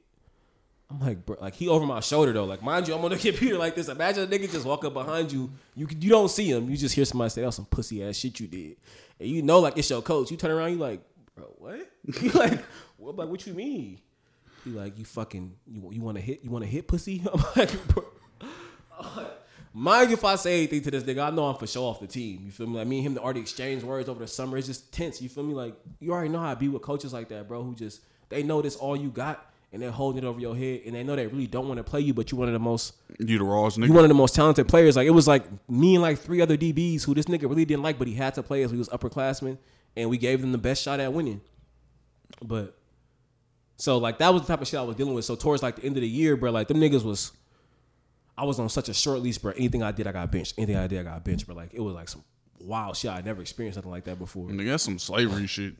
And so like, eventually, bro, it's like we doing homecoming at we playing New Mexico State, and I give up like a bomb. Not a touchdown, but I give up a bomb, like a 50-yard post or some shit. And they take me out, and I go, like, I just lose it on the sideline. And my fucking DB coach the next day is like, bro, I'm going to be real with you, bro. You might as well. You're never going to play again on this team. Like, they telling me you're never going to play, bro. Like, I was just like, told me straight up, like, hey, bro, you're never going to play again. There's nothing I can do for you. This was my coach, Ambrose. He played in the league a little bit. I fucked with Ambrose. I think he gave me a fair shot. Looking back on it, maybe it's like little shit that I would have wanted him to do if I was me, if I was him. But I understand why he didn't. Right? Like, it's so much politics in football. You trying to just make, especially you a black coach too. Yeah, you trying to make your own way through it. You know what I'm saying? At that time, like, it was like they would let him, which is also some sadistic ass shit. We had a black D coordinator, Coach Lee, who, whenever he fucked up, they'll just get a play call on the Coach Ambrose the next week. And when we lost that game, then they go back to Coach Lee. Like, they was just toying with these niggas. So it was like they created this environment for black people where it was every nigga for themselves. Like, even with the DBs, right? Like, they would just rotate us. So it's like, it's a nigga like my nigga Jay Sean. Like, that's my bro. But you feel me? If he fuck up, I'm in his spot. If I fuck up, he in my spot. So it's like, how can we actually rock for one another when we all competing week you feel to week me? Like, and not healthy competition. Yeah. Healthy competition is needed because the best team, you want the best player on the field. But there was this thing where it was just like, I'm your enemy, nigga. Not the nigga who playing with us. You feel me? Like, nigga, if I would have known what I knew now about organizing, we'd have had so many strikes when I was at that motherfucker. But like, no, nigga, we not playing. And if you play, I'm beating your ass. Like that's the kind of shit that we should have been doing for real. Like if I would have just had me and Jay Sean and Bradley, like 3 of the DBs, if we would have been, or my nigga Chris, you feel me? If I would have had one of them niggas on my side, I'm like, hey, bro, we telling these niggas, bro, that all of us is getting this many plays a game, nigga, or we not playing, or nigga, this is the depth chart, da-da-da, or you feel me? Like if I don't know what I know about organizing, we could have been way more impactful than the coaches. And that's why I be wanting to get into college athletes' ears, because it's like, bro, y'all niggas have the power, period, point blank.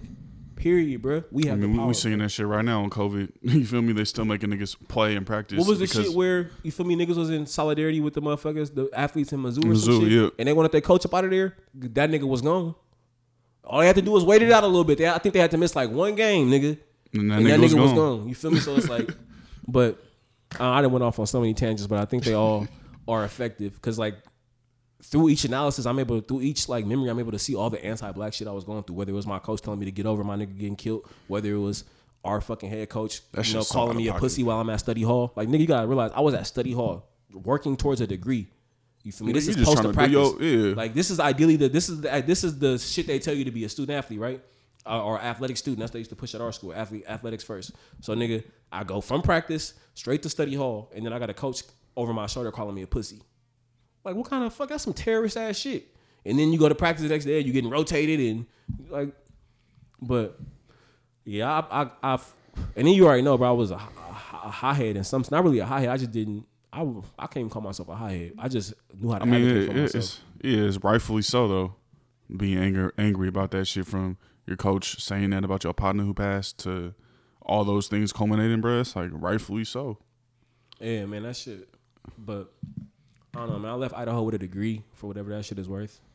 Communications and journalism, right? Yeah, I majored in journalism, and that's why I was supposed to go to that motherfucker. Like, bro, I don't know. We talk about belief and shit all the time. So even if I'm saying I'm being guided by the ancestors, I see why I went there, because I majored in journalism, bro. Idaho is before I even knew, I wanted to major in English, but they didn't have. I wanted to major in communications. I think either communications or English, and they didn't have them.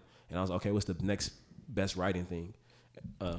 So I just did journalism, and I was like, oh, this would be an easy transition into sports broadcasting or something. Yeah. And so then, like, as I'm in the motherfucker, and then, like, when I graduate, I'm, like, doing all this reading about, I'm like, oh, shit, nigga, it's one of the best journalism programs in the fucking country. Like, all these niggas from the school go on to have actual either writing careers or broadcasting careers, or they go on to be journalist professors. I'm like, oh shit, nigga, I picked the perfect fucking place. Like, yeah, like that without even knowing. That divine me? Shit, bro. It should be kind of wild. That's what I'm saying. I'm like, all right, if the ancestors really watching a nigga, like that's the reason why I went there. Yeah. And so it wasn't for nothing. I got a fucking journalism degree, and like, you see what that has done for me.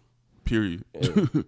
And then you come home, and then one thing I really respect, like you just hit the ground running, was working for Berkeley side, right, and Cal High Sports, and you was really you was telling stories from the community. Like real community stories, really uplifting the community, and I think since then, Berkeley side hasn't really done that. Look, that was 2015, bro. That's like probably peak Berkeley getting, like, you feel me, niggas getting pushed out of Berkeley, and it was also a time where niggas was, getting smacked in Berkeley.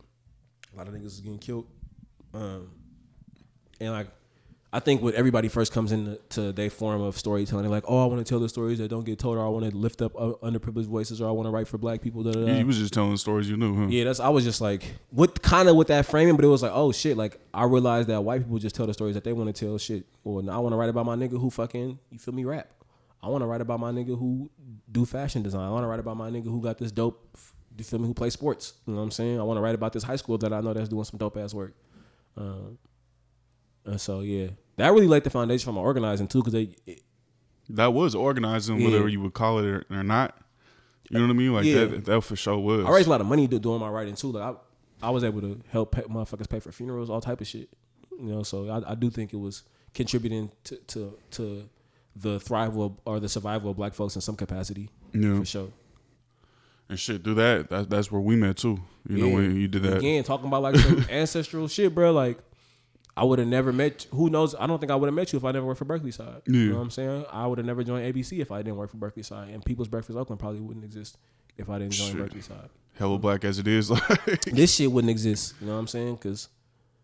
So, yeah, that shit, looking back, it for sure changed niggas' lives. Yeah, I'm glad I answered that email, because Berkeley side, I've said this on here before.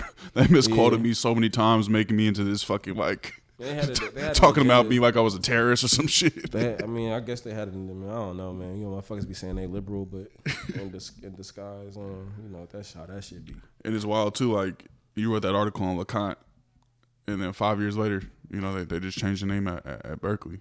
That was the first article that I wrote that received hella backlash. I was like, out of all the ones, that was the one niggas was like, he was just speaking pure facts. Yeah, bro. You know, them white people in Berkeley side comments, bro. That shit.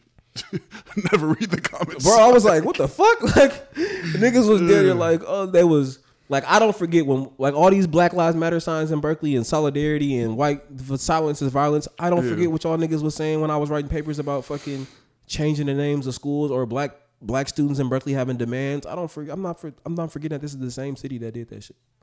I'm not forgetting this is the same city that called my partner an animal when he was my little nigga animal when his fight got posted online. I think I was like, what? Come on, bro. Berkeley nuts. Yeah, man. Shit racist as fuck. Yeah, but your journalism, bro, and your writing, bro. I remember reading your shit and I was like, that shit's like really some of the best writing I ever seen. I gotta just take your shit for word because I've never read anything I've written. Bro, I read damn near every article. Ant said I'm a good writer. You said I'm a good writer, and Khadijah said I'm a good writer. So y'all three niggas that wouldn't lie to you. Yeah, y'all three people who are really. Khadijah for sure would be like, I don't know. You and Ant might tell me my writing need work in a different way, but Khadijah would be like, hey, like this actually isn't that good, which is why I fuck with it. Like, so I have to assume that I have some skill at writing. Yeah, some skill. And you was just telling like some of your experiences and shit too. I remember like a lot of like. About, you know, people was talking a lot about Berkeley police, and you wrote about your experience with Berkeley police and shit. And I know people always talk about Berkeley being progressive and shit. And bro, the most of the racism I like, again, I didn't really think about my encounters at B-High, but that shit was racist as fuck. You know, niggas got arrested in front of their fucking house. Like, I think any detective with an inkling of a brain would have let us go home right when they realized that like. Even the timestamps didn't make sense. They really just wanted to put niggas in jail. That's all that was, right? And then after I get out of juvenile hall, I go work out. I think I was with Shitter and Mees. I go work out at Berkeley High. You feel me? I just graduated. My old coach let me in to use the weight room. I'm trying to get ready before I go to college. And there's a sign, a Milvia sign in there that's been taken down already. It's like been in there for like a couple months. I remember seeing it prior to graduation. I'm about to take this shit to college with me. We walking down the street, just left Berkeley High. Nigga, we get blurped. I feel like it was Juan. We just seen this nigga yesterday, bro. I feel like he called the police on me though. Like I think a security guard from Berkeley High called the police on me, saying like I was carrying a sign or whatever. And it's for sure illegal to. I don't know if it's legal to carry signs, but it's illegal to take them like down, right? I didn't take it down. It was in the shit. Yeah. We walking down the street with the sign. The cop like blurps us, gets out the car, and slaps the sign out of my hand. I'm like, what was that for? Okay, big guy. Yeah, like, bro, you gotta like we as kids, bro. We was 17 years old at the time. He like get up against the gate. He search us. We got on workout gear. He like, where y'all coming from? I'm like, Berkeley High. Where'll get the sign from? It was inside the gym. I'm taking it with me to college. College, huh? I'm like, yeah, I'll leave in like 2 days. He like, somebody said they saw y'all taking this sign down. I'm like, that's impossible. This shit has been inside Berkeley High locker room for like 3 months. Niggas make us call the coach. He come and vouch for us. They just take the sign and let us like, yeah, y'all be safe type shit. That's like some Klan shit, bro. It really is. Nigga. Like, did I just describe Jim Crow, Alabama, or Berkeley in 2012? Man, shit is terrible, bro. Terrible. Terrible, fucking terrible. So you're into journalism, you know, really shining in your bag with that, and then you know, what led you to podcasting, you know? I think even before that, like, what led you to organizing? I think, you know how some people like, oh, this moment like radicalized me, and I don't think it was a specific moment. I think it was like just a evolution of understanding where I fit in society in terms like from a class standpoint and then from a race standpoint, because you got to think I'm covering shit like, oh, Cal students is demanding for a name change, and then you feel me? I'm covering that.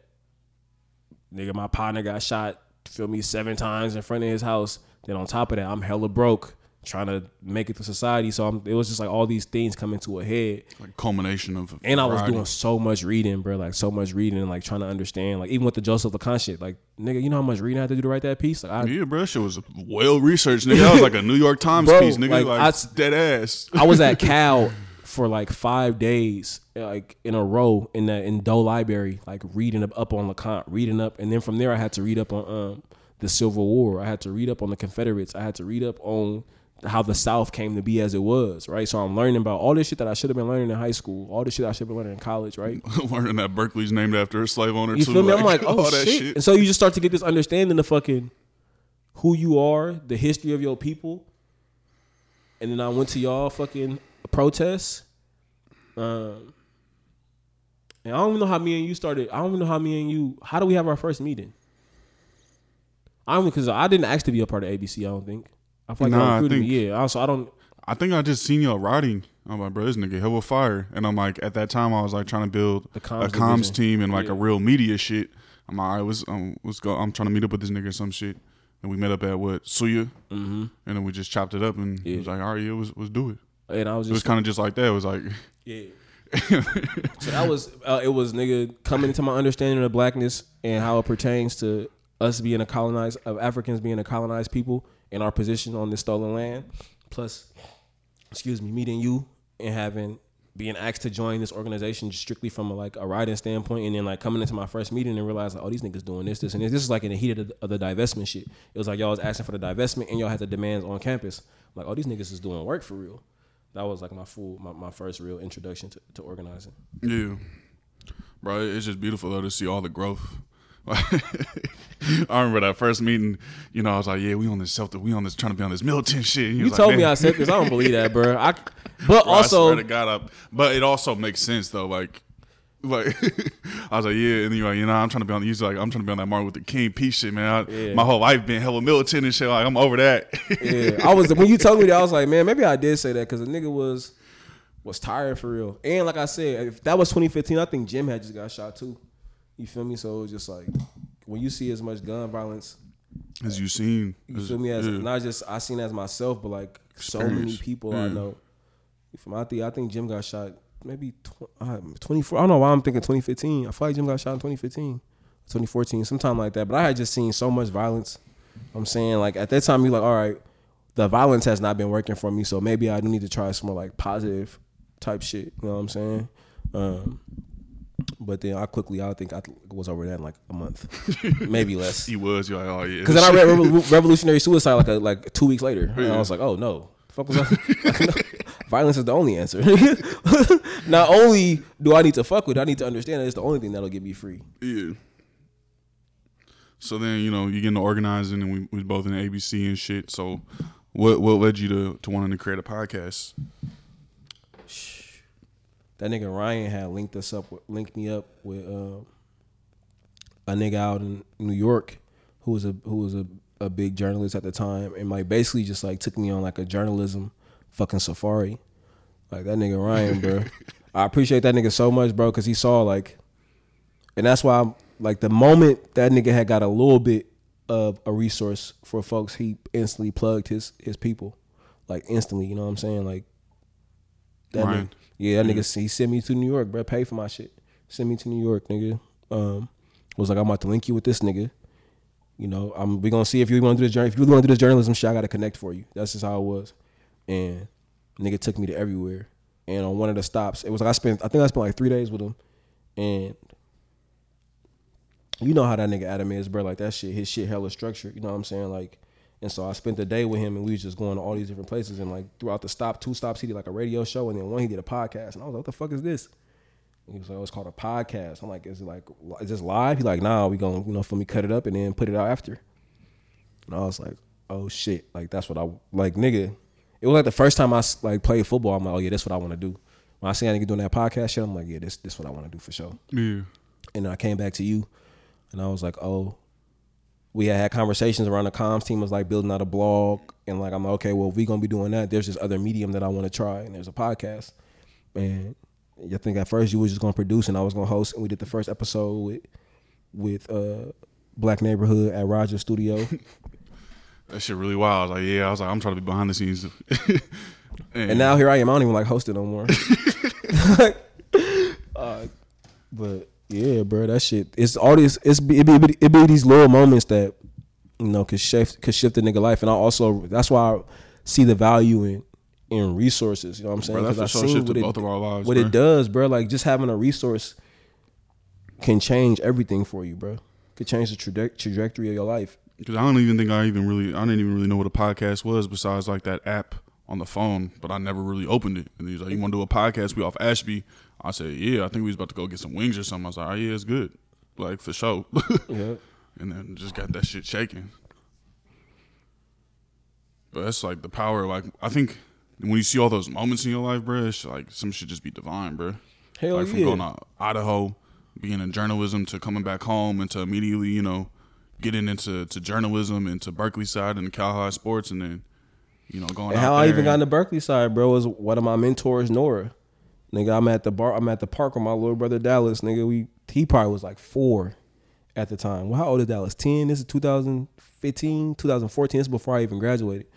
I was on like Christmas break or some shit. So this 2014. Yeah, that nigga was 4 years old. I got him at the park playing basketball. Nora is there with her like 4-year-old nigga, 4 or 5-year-old, and we just sit on the park like sit next to each other, sit on the bench, sitting next to each other at Yap. And I think my brother was playing with her son, and I had like my University of Idaho shirt on. She was like, "Oh, you go to Idaho?" I'm like, "Yeah." She's like, "What you study at?" Like journalism. She was like, "Oh, I'm a writer." You from here? I'm like, I'm from North Oakland. My auntie live around the corner on Ashby. She's like, "Oh, I live down here. Well, if you ever need some help or something, here goes my card." And that's how she introduced me to the folks at Berkeley side. She edited my first piece, and it was on and cracking. That's why I really fuck with like being a resource for people, because you see what it did for you. Whether it was my partner walking me home to Bart, walking me home from Bart, you feel me? Whether it was Ryan sending me to New York, whether it was Nora giving me her card, whether it was this nigga Keenan giving me my first pair of hand-me-down cleats when I was 9 years old, you feel me? Like these little moments of people extending a hand shift your entire life, bro. And that's why I be so hell-bent on like using my like redistributing. I don't know if it's redistributing power or like giving. But it's like the Sankofa, like you're looking back to give. You feel me? Like you're looking back at shit in your life and moving forward and helping other people out. Like looking back to give back. And I think that's what like or paying it forward and simply like. And that's what's at the root, I feel like, of being African, bro. Like that shit is so centered in community and people and family. You know what I'm saying? And really being like that's the whole makeup of a village when you think about that, right? It's like everybody contributes to the whole. And we lean on one another and we support one another in efforts to make everything stronger. And so, yeah, it's divine, like you said. Yeah. So what led you, to co-founding PBO? Like, what was going on in your life at that time, and what led you to creating PBO? We had just distanced ourselves from, like, I don't know what the ABC shit. I don't know if what they tell their people how we left the organization, but like them niggas, I think they sent that little letter out. They didn't send me one, or maybe they sent you one and it had both of our names on there. But like niggas had just left ABC because they had that foul ass convention. And I understand it's a place for everything, but I feel like that shit was just hyper violent. You feel me? Like I would never let someone, like, all of us are transphobic, all of us are homophobic, all of us are misogynist, right? But I would never, like, knowing that I have queer folks in the space, I would never give somebody a platform to just spew that shit. Like, all right, like, yeah, you feel me? You might, let's say we bring like a rapper to do a keynote speech for whatever reason we would, right? We know that this nigga has said very misogynistic shit in his raps. He not about to say that shit on the podium, period. Like, he gonna come into that space and say some shit that aligns with our politics, period, point blank, right? But them niggas gave a platform to a nigga who said that trans people were fucking science experiments. You feel me? We wasn't fucking with that. We left. We talking about Farrakhan for y'all. We left. You feel me? Yeah. And so we left ABC, and at that time, you had just given me fucking Revolutionary Suicide, and I was reading that shit, and then, through all that, at this time, I'm a nigga that's like being radicalized every fucking day. Excuse me, early on in your radicalization, he be about that action. And you young nigga, I was 21 years old. I was with it. And so me and you was fucking reading. I was reading Revolutionary Suicide. Me and you was recording a podcast, and we was sitting in the West. And I think it's like, again, it's these culmination of all these things happening simultaneously. I'm reading this book. I'm traveling back and forth to West Oakland because we have a studio over there now. We recording the podcast. I'm doing music over there, and I'm seeing the fucking poverty. I'm seeing folks sleeping on the streets, going without food. And I think me and you I don't know how the conversation started, but niggas was like, bro, we need to start a breakfast program. And I know my first idea was like, I want to start doing food in front of schools. I'm like, bro, we need to be out there every morning handing out food. I remember that. Yeah, I was like, we need to be out there every morning handing out food to the kids. And then you posted on Amazon, you posted on Twitter that we was trying to get like a griddle or some shit, and we was gonna do eggs and bacon for the kids every morning. And then for somehow this shit got shifted to serving houseless folks. I don't remember all the details, and then we ended up having our first little program.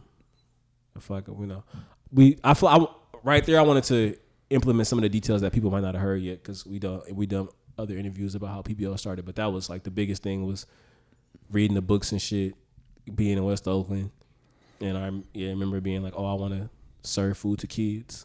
It was a particular chapter I read in the book, and I was just like, bingo, there it is. That's the first start. That's the first step. That's the answer I've been looking for. That's the first step. Like, what is the first step? Oh, it's that right there. Highlight, circle. All right, first step. Yeah. I think too also what was wild at that time is like both of us was just trying to find jobs, bro. Like niggas didn't have no jobs at that point. Niggas was applying for jobs and shit. Like we just really tried to do what we could with what we had, you know. And obviously things have shifted a lot since then, but like the foundation of it was really us just trying to do what we could. Yeah. Not really for anything else. You know, I think sometimes people look at us now in certain ways because of the work that we do and whatnot, but it was like at the end of the day, it was just really about people, about helping people. Yeah. And that's always what the work has been about, been about serving people. But no matter what people want to project onto us because of it or whatnot, but niggas had no ulterior motives at all. Yeah, besides trying to align, you feel me? Like we recorded a podcast talking about action, about doing shit, and then we was like, nigga, what is we doing? We just about to leave this ABC shit. Niggas now gotta actually do some real work. Yeah, I don't think people realize how much work goes into like running a breakfast program while simultaneously. I don't know if you was in your last semester of school, but I was also a freelance writer. You feel me? I didn't have that much. Niggas didn't have money. You know what I'm saying? And I had just got into music management at that time too. And like I was a check away from not being able to pay rent. Yeah, I was sleeping on my auntie floor at that time. I couldn't, and so like every little dollar I was able to even. I know, you know, people supported us early on, but like, how do you think we was able to? All them first like probably 10 programs or so that first year and a half, every dollar had to go to the program. Every single dollar had to go to like buying the food and the hygiene and all that shit. But like, how do y'all think like did niggas have gas to get back and forth to these places that? You know, like we put a lot of our own money and time into this shit. So that's what I always want people to remember. And that's not pat on the back. It's to say, like, if you ever needed any more proof that niggas was doing this strictly because of the politics they preach, you should know that, you know, niggas put a lot of their own money that they didn't have into making the program shake. Yeah. And I didn't think about the first big donation we got was like that $5,000 that we got from Dust for his live show. But like that nigga first sold out show, he didn't make no money. You feel me? Like the tickets was $5 and we gave all the proceeds to PBO. Like every dollar went to PBO. So it's like that's another. And that was such like a full circle moment, especially like for you and also being, you know, where we was recording all the podcasts at. Like I think y'all was recording Kim's Son at that time. We was recording Hella Black at that time. We was trying to get that shit jumping. Like there's a lot of history in that little warehouse, you feel me, and that container shipping container. Yep. You know, and that shit really all came full circle. That's wild, bro. And to think about it, bro, that's not that long ago. That was what, 2017? Yep. Ooh, 2017? No, 2018? No, that might have been 2017. I think it was 2017. Yeah, 2017. Was a full circle moment, bro. Like the podcast started in that fucking shit. The program started in that little container. His career damn near started in that little container. Yeah. PBO started in that little container. That's what I'm saying. That shit. I still remember like It's like, hey, bro, let's talk outside the container real quick. Like, hey, bro, if we finna do this, nigga, we got to do this shit. We got to be, you feel me? Because we got to know what come with it. Remember that? Yeah. Like, we got to know what come with it, and whatever come with it, we got to be ready for that. And niggas, you know, have dealt with a lot of shit since then. But, you know, niggas have made it shake and probably done at least 30,000 meals since then. Man, we was watching that Move shit last night, and I'm like, man, people, it don't matter, like, what your, like, as long as the goal is preservation of Black and African lives, you will be met with violence from the state. And I think that's why, like, when you see people doing this kind of work and it's not from a nonprofit standard, it's not from it's not from that standard. You really are a group for the people and by the people. You're going to encounter violence from the state, and I think that's something that people don't recognize. And that's why I'm like, bro, when we doing this kind of work, like, bro, I have so many different endeavors that I can leave this shit behind for. Like, there's nothing else that can keep me involved in this shit except for the people. Because at this point, like, we've even seen that in the conditions that we live in, the time that we live in, you don't actually have to do work. You could just talk. You can be a talking head. You know what I'm saying? And talking don't come with none of the danger that, it don't come with as much of the danger as, like, actually living and doing the work does. Yeah. 1,000%. Because niggas experienced a lot of different shit just doing PBO. Like, especially just being really in the field, being really in the trenches in Oakland. Like, there's been a lot of shit niggas had to deal with because of that. You know? Yeah. But that oftentimes get erased because niggas don't understand or even care. I think, you know, a lot of people do understand and do care. It's a specific demographic of motherfuckers who only want to talk. You know, like, there are people. There are other organizers who can definitely empathize and relate to our situation. 1,000%. You know, like, we know hella niggas that's out there doing really good work. The bourgeoisie. It's them niggas who just don't get with the blue check talking point shit niggas. But I don't know, man. I appreciate you doing this interview. I would probably never do this shit again. Now that I think about it. Bro, I'm like, man, that shit. Yeah, next week I feel sorry for you, my bro. boy. That's all I'm thinking. Like, fuck, now I gotta go do this shit the next week. But I appreciate the level of vulnerability that you had within this conversation, and I know that shit was probably a lot because you know, talking about a lot of different things in life. Yeah, you know what I mean. But I appreciate the vulnerability you had with it, and thank you for sharing. Yeah, with me I hope our listeners, you know, find some type of value in this shit. I don't know what my main talking points were. My main talking points are being Black and poor is tough. Be empathetic with Black and poor people. Fuck white people. Not all white people, just the white people that don't want to see us live and thrive. You know what I'm saying? There's room for white people out here, man. I think that's something that get erased a lot. You know, we won't say it enough. It's room for y'all, but y'all got to make room for us first. Straight up. What else do I want to say? I don't know, y'all. I hope y'all enjoy this. I gotta pee. Patreon.com/HellBlackPod. The way white people can make room for us is by subscribing to our Patreon. Patreon.com/HellBlackPod. Apple Podcasts, Spotify, wherever you get your podcasts, we is probably there. And if we not there, then shit, there's places where we are. So fuck with us on Patreon. Support Black podcasters who follow and learn and are guided by the Black radical tradition. So go to our Patreon, patreon.com/HellBlackPod.